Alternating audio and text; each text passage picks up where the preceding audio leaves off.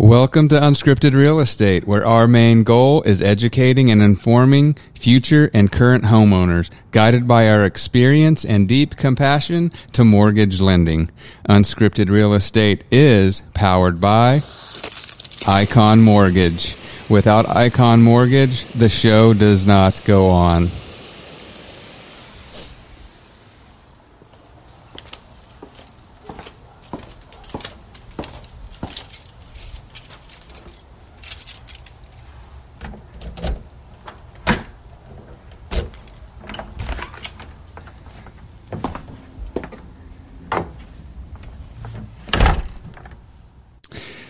Thank you all listeners and future listeners for joining Unscripted Real Estate in our First Time Homebuyer series.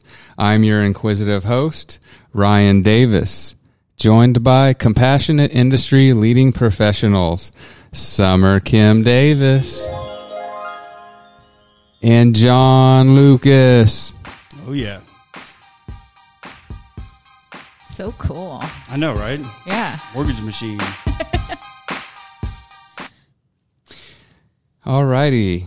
Well, today in episode 3, we will be discussing the Do's and don'ts. Yes.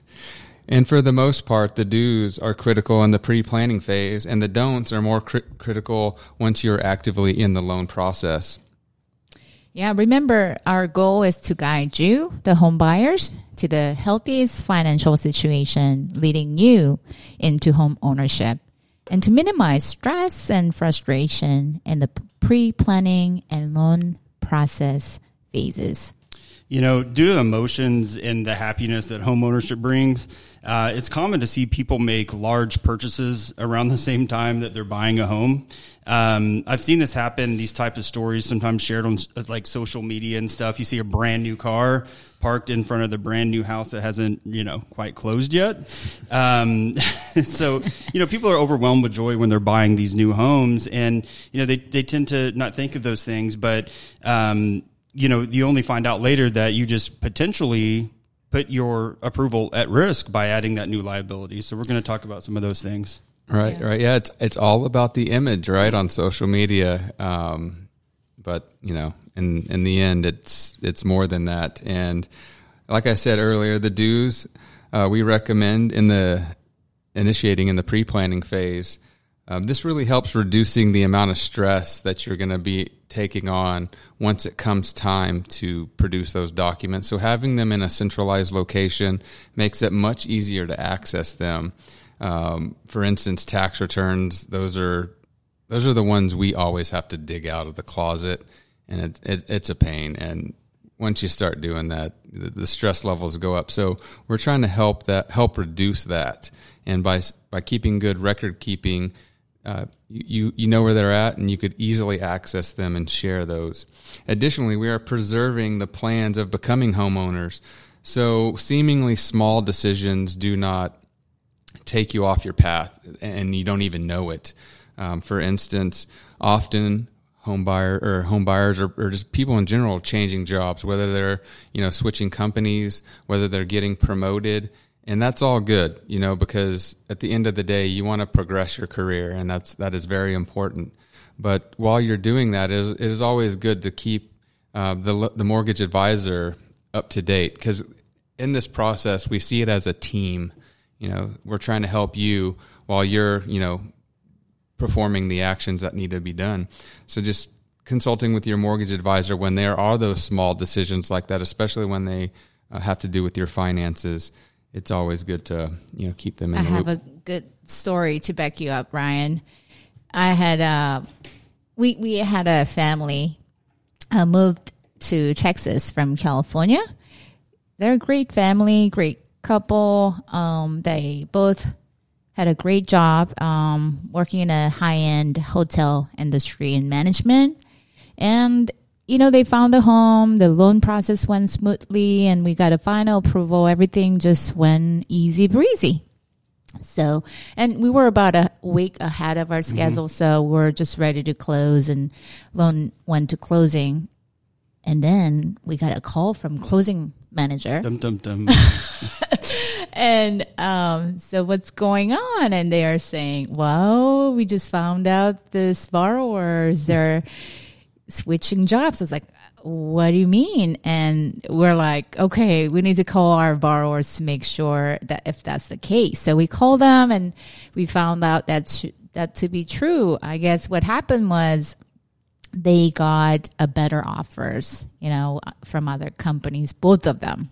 So they thought that they got a final approval and they thought that they're ready to close. Everything is good. And they accepted the offer, give their current employers notice and starting the job right after closing. So in their mind, they did everything the right way, but didn't really realize that we now have a problem because we would have to send the file back to underwriting. Yeah. The thing is, the loan was approved with their current employment information. And now we know that they're starting a new job right after closing. We need to reapprove the loan with a new employment. Well, this situation is okay, but it's going to take time and delay the process. Yeah, because they're progressing their career, and that's important to the borrowers. We're not trying to hinder that. We just, there's things that we could do to prepare in the loan process to make it easier. Yeah, it could have been much better if they consulted with us before they actually made the switch. That actually reminds me of another story that's kind of like that. It's also been years ago, but kind of playing to the, make sure you're not opening new lines of credit and, et cetera. But one of our clients, I think his wife had gotten into a car accident or she had some mechanical issues with the car. I want to say this happened on late in the week, Thursday, somewhere around there. We were scheduled to close. Docs were out. Docs were at the title company. And the borrower did call. They called and asked us if they could buy a new car. And we said, hey, let's wait till we close. This is going to, we have to delay closing in this instance if we do it today. They said, okay. But I guess over the weekend, they found a deal that they couldn't resist. And we get a call Monday, once again from closing saying, hey, we see a new trade line on their credit report. So of course we call and go, hey, we're set up to close tomorrow. What is this credit inquiry? And they go, well, we bought a new car. So, we had to send everything back to underwriting. We provided them the new payment. And what it actually did, that payment was too big. They did not qualify for that house any longer. So we had to pull little strings and make a few phone calls, arranged with the dealership to let them actually return the car. And surprisingly, they did it. And we were able to close on time. But, that's a one-off chance. I mean, if they said no, then they could have lost their house. And it's very serious. I just wanted to mention, before I forget, so we do verification during closing. So people often think that, okay, we got a final approval, everything is ready to go. So that's when you have to be careful not to make any changes or pull credit, anything like that, because we put you in a monitoring system. So whatever you check credit, it's going to trigger us. It's going to alert us that you did it. So, and then same thing for employment. We're going to do the verification. Sometimes we do it a day before, or sometimes we do at the day of closing. So make sure that you communicate with your mortgage advisor. Yeah. And wait on that refrigerator. Wait on ordering that furniture until the loan is funded. Wait on the sectional calc. Go pick it out. Nothing wrong with that. You don't want to wind up with a sectional and not a house. Nowhere to put it. Anyways, well, oftentimes borrowers, especially first time home buyers, will get gift funds to be able to purchase a house. And like I said, keeping good records is critical. You can receive funds, but they need to be received the right way. That way they could be sourced back to a legitimate source, not whatever, something illegal. That's really what they're trying to do. So if you do get large deposits, you want to make sure, like a gift fund, you want to make sure that you're able to use that for your mortgage and it doesn't disqualify you. Yeah. Yeah, keeping good documents. That's including, if you are opening new accounts, you have to keep records of your old bank statements, at least the last statement of that. We don't recommend you to, open new accounts or, changing accounts and things like that, if possible. But if for whatever reason you have to do it, make sure that you save copies of the last statement. The reason is, we would have to trace the deposit that you made to open new account, and we're going to have to source that from the last bank statements to verify the withdrawal amount and matching up to your new deposit made into your new account. Summer, that reminds me of a time. It just makes me flash back. A story my wife told me. She used to be in the mortgage business many years ago, and there was a time I remember saying, there was a file that came through, and there was a cash deposit. Which, hey, there's reasons for have a cash deposit, right? But if you have good records, you can provide it. So they ask, of course, the gentleman, "What is this $1,400 deposit for?" He said, "I sold my motorcycle." No big deal. That's legitimate. You can sell your motorcycle. Just get a bill of sale and prove that that's where it came from. But the underwriter, I think, was a little suspicious for some reason because they asked for a couple more extra months of bank statements, going back even further, which they can do. And they found out that there was this $1,400 deposit was kind of happening every month around the same date. Obviously, he's probably not selling all of his motorcycles. So, there wasn't a really great explanation for that. And they weren't able, to actually do the loan, I believe. It's been a long time, but. What was it? Did he ever tell him? Yeah, no one ever knew. Yeah, once you lie to them like that, I think you're pretty much toast. Yeah, so the moral of the story is, transparency up front. I mean, if you have a legitimate source of income that's coming in, we need to know what it is up front. So we have an explanation. Are we using those funds? Can we back them out? There's a lot of other details to it. So just make sure to be truthful up front because no matter what, we will find out. Right. Yeah. Yeah, most likely that will happen. And, there is the occasion, because I remember growing up, my grandfather, he had a ton of change. He's just collecting this. But I have a story. This is the story episode, I guess. Yeah. Pillow and shoebox money is a real thing. And whether it's a legitimate, collection of money or illegal, I don't know. But I have a story just to kind of illustrate. It is kind of common. I used to work at like a resale place, food bank, when I was in college. I used to drive a truck, and I used to pick up all their stuff. And I got there early just to get ready to go out and pick up stuff. And one morning, there was a guy there. He was dropping off, tons of shoes. And, I helped bring him inside and then went on my way. The next day I come in, and there's a lady, looking in the windows. And I'm like, what's going on? Like, it's 6 a.m. on Tuesday, and this is a resale store. Right. So I went up and I was talking to her, and she's like freaking out, and she's like, my husband donated my shoes yesterday, and I had a ton of money in there, but and long story short, there was like she said over 10 grand was in the shoebox. Wow. And the shoebox was not in the store, and it was never found.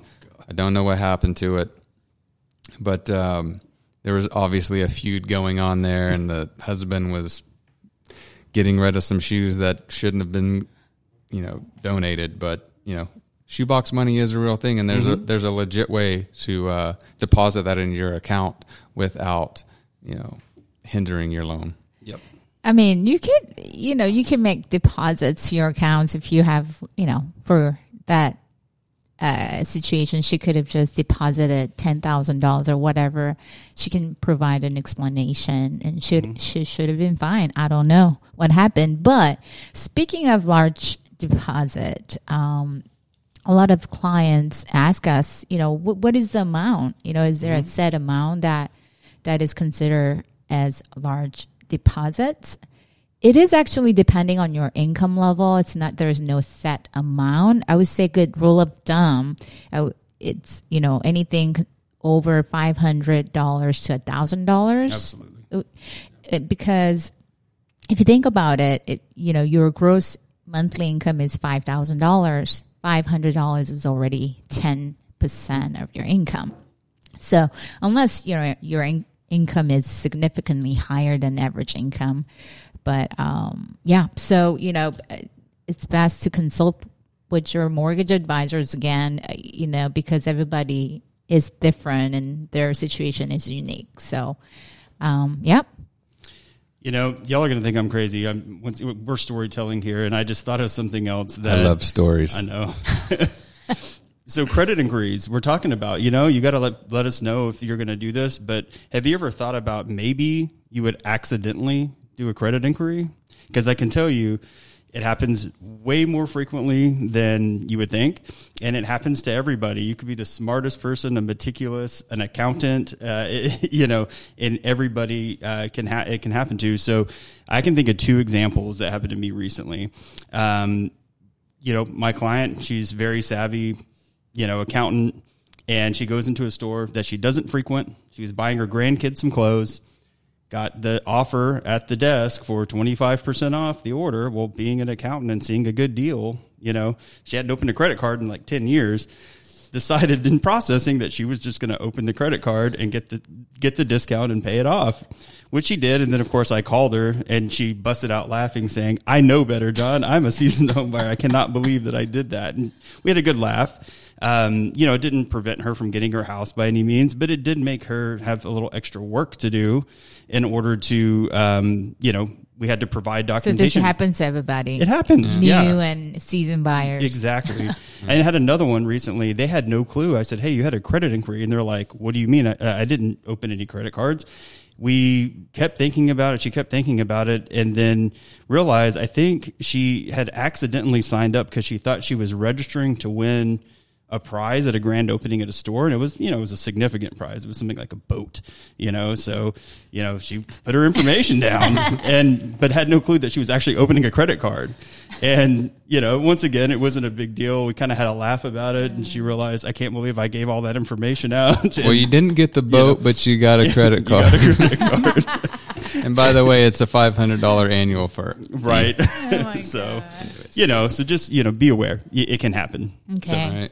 So I wanted to summarize what we talked about. We share a lot of stories, but I just wanted to kind of give you guys a couple pointers. So keeping good records of documents such as payrolls, taxes, bank statement.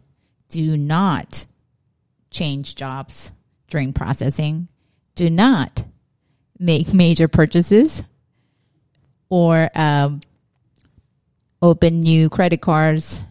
Open new bank accounts without consulting with mortgage advisors.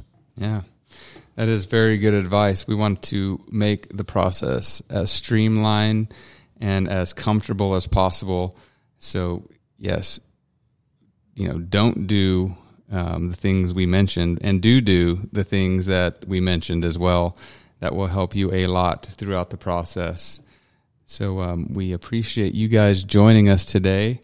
And if you liked what we had to say, give us a 5-star review or a quick comment.